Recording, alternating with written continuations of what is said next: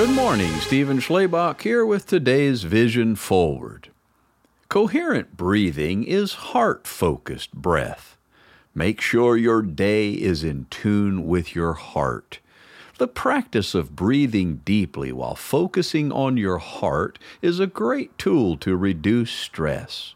It's as though one was breathing with their heart and in tune with their heartbeat. Try it. It has great benefits. I'm using this illustration to encourage people that we should live in coherence with our heart. Take in breath. Only take in the things that match what's in your heart. Breathe out. Only let words and actions come out that match what's in your heart.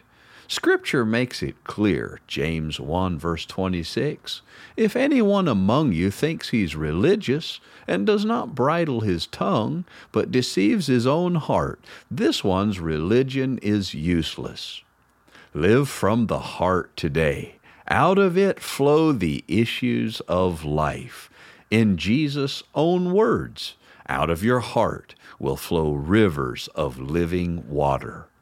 Be inspired to move forward with purpose and vision, and remember, be the light.